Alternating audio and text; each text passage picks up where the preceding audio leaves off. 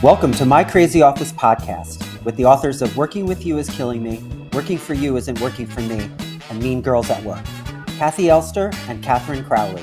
They are committed to creating world peace, one crazy office at a time. And now, here are Kathy and Catherine. Hey everyone, I'm Kathy Elster. And I'm Catherine Crowley, and welcome to My Crazy Office. So today we're going to address a very delicate topic, people who talk too much at work. We'll start with a question from someone whose tendency to overtalk is preventing them from getting promoted. During the second part of our podcast, we'll consider how managers can support their employees who just talk too much. Wow, I really like this topic. Over-talking can be a real obstacle to moving forward at work, and you may not even know you're doing it. Yes. I hope more people will send questions like this to info@mycrazyoffice.co. So here's today's question. I've been promised a promotion for over a year at my company, and it just isn't happening. I know that I bring a lot of money into the organization, so I don't understand what the holdup is. Then I noticed that I was being cut out of meetings. That was strange because my division is extremely important to my company's success.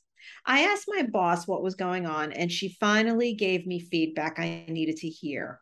She told me that I just talk too much and that I over-explain everything, especially in meetings. How can I change? Oh, boy. Yeah. Yeah. I mean, listen, I'm a talker, right? You're not as much a talker as I am. I like to talk, but, not in the workplace. Right. And, you have to ask yourself, well, how is it that I process information? Do I have to talk it through with everybody? Do I have to sleep on it? What is your process? Because if it's that you have to talk it through, not everybody likes that. Your friends may like it, or you may have one or two coworkers that like it, but people above you usually don't like it. Right. Like talking too much is, usually we respect the people that don't talk because when they do, they say something valuable. Yes. Yeah, no, it's true. And I guess over-talking, I think a lot of times over-talking too can happen because you're enthusiastic about something. Yeah. Or you may be anxious about conveying everything that you think they need to hear. Someone needs to hear about a topic.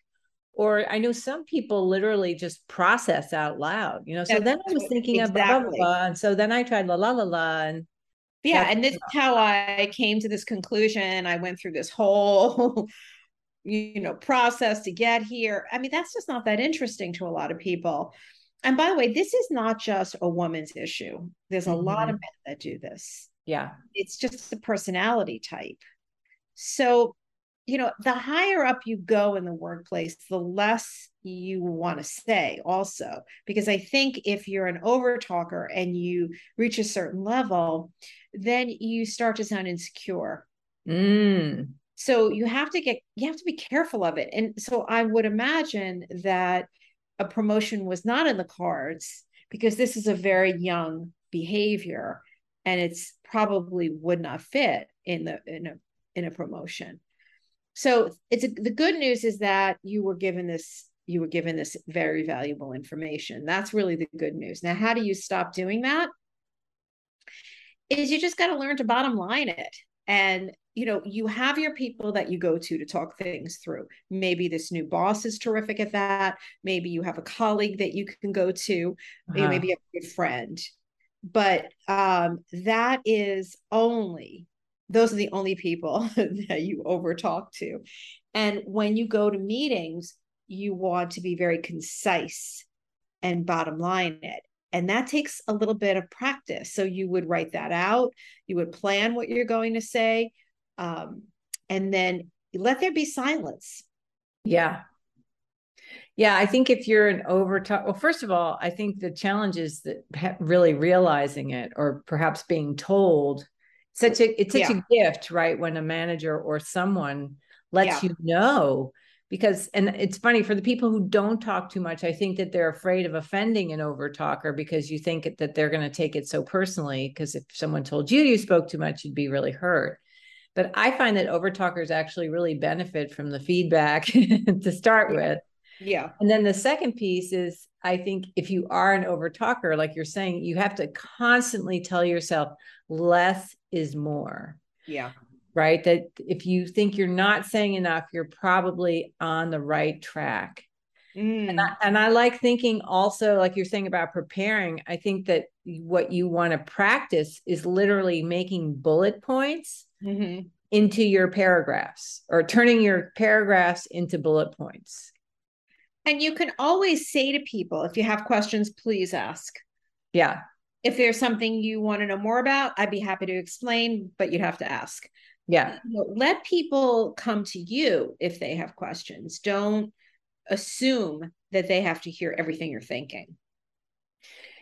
Yeah, I was going to say, I think another part about being over talkers, you may also be a little hard of listening yourself, that you're not another thing that you could do is really pause before you start talking and make sure you understand what's being asked of you. If someone asks, could we have more information on the such and such account or this particular program or this design, to really be clear, say, okay, I'm happy to talk about that. What specifically would you like to know? So that you're actually finding out what is required of you versus what you are jumping to offer. Yeah. Yeah. So, and the most important thing is just to be aware, that awake, of I don't want to turn people off. Well, actually, let me say another thing. You got to learn to read the room. Like, yes, because if you're an overtalker, you've got to see people glazed or not listening, or all of a sudden they're on their phone, or they've got to leave the room. I mean, they must have been some indications. Or they put you on mute if you're on Zoom and they're doing some other work. That there have to have been indications that you were not picking up. Yeah. And so you want to be tuned in to your audience, 1 or 10, whatever it is. You should know where you're losing them. That's such a good point, Kathy. And again, I think to be able to tune in requires that you slow yourself down. That literally, that you may need to take a breath, that you look around the room, that you see who seems attentive, and that even if you see people glazing over, you can remark, I must, maybe I need to cut this short, but you may need fewer words from me, or something where you're indicating that you get what you're being signaled. You see the signals that are being offered to you. Yeah, I mean, even if you're saying less, you should be able to be reading the room all the time. Reading the room is definitely a quality that everyone has to work on. Look, not everybody's easy to read, but if you've got a couple of people, there's got to be somebody you can read, and collectively you can kind of get a vibe. To learn to pick up people energetically where they are that's an important skill. So I would say you're probably not doing that. So slowing down, learning to read your audience, that's going to take a little time and some skill. Yeah. And, it would be good to have somebody at most meetings where you are presenting and speaking, give you feedback after. That's a great idea. Immediate feedback would help you learn, what you might not be doing right. All right. So if you realize that you're an overtalker, you can first prepare for meetings and make sure that you are saying less than you normally would, that you're really getting to the point of whatever it is you're trying to share. You said to partner with someone, and certainly people who can be honest with you about when you're talking too much, and to have people with you in meetings that can give you feedback afterwards. And then to read the room, really look around and see, are you losing your audience or are you keeping them with you? Yeah. Those are great ideas. So now let's look at it from the manager's point of view. So if you're a manager, the manager's perspective, rather, what if you have an employee who overtalks? How can you support them? And I think this is something that you as a manager, if you have an overtalker, you're going to have to manage this person. And you've got a big job ahead of you. Got a big job, right? And you're going to have to learn to be honest and let them know how that is hurting them. And to say, I observed you in a meeting and you lost a couple of people because you went on too much. And, I want you to watch so-and-so in meetings and see how they bottom line it. And I want you to try to, adapt that behavior and also learn how to read your audience. I mean, you have to figure out what it is they're actually doing wrong and then give them direct feedback. Right. And I've really never given this kind of feedback and gotten resistance. Usually they're pretty grateful. They know that about themselves.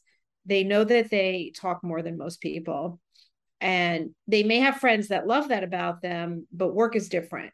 So you've got to give direct feedback and stay on it. I mean, this has to get improved if this person is going to, move up at the ladder.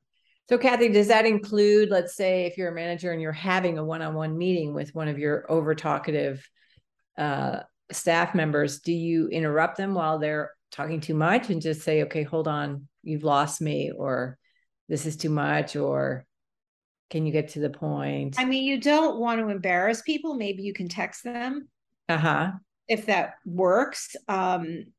Or you may have to, depending on how it's going in a meeting, and just say, let's hold up a minute. Maybe we can get to that later. Let's just give the bottom line here. Maybe you can say it in a really nice way, and then give feedback after.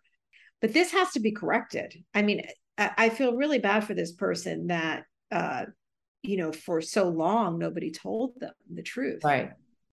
I don't know why it's so difficult for people to give that kind of feedback, but it is. Yeah, well, because I think they assume that it will be taken very harshly. So we'll just hold the person back. We'll stop inviting them to meetings. Right. We'll shut them out. And maybe they'll leave. That's probably what they're thinking. Yeah. But that's not very fair. And that's not being a manager. Yeah. So I think the manager has to work on this with them. Yeah. What do you think? I agree. And I think that it starts, like you said, it should happen early in the game rather than later. And there's so many ways you can position this, right? To say, look, you're so well informed. I see you trying to give more than enough information.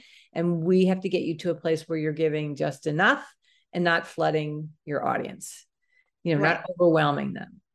And sort of put it in those terms, like it's the intention is positive. They're over-informing because they want everyone to know what they're thinking or how they came to a certain decision. But the outcome is negative, which is that they're turning people off. Yeah.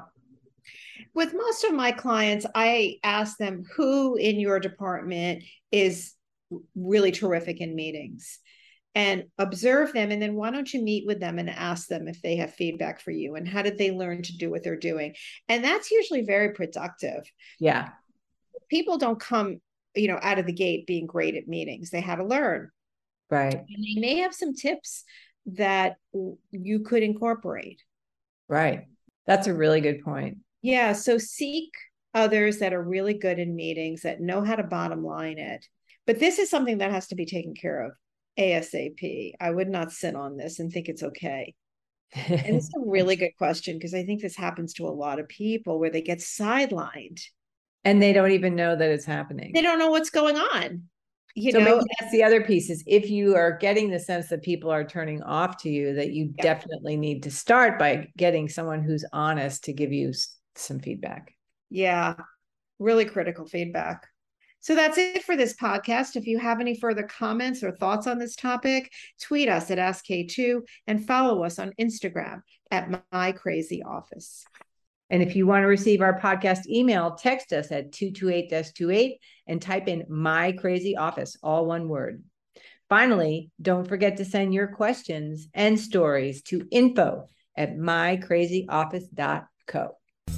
My Crazy Office is produced in New York City at K Squared Studios. Stay crazy.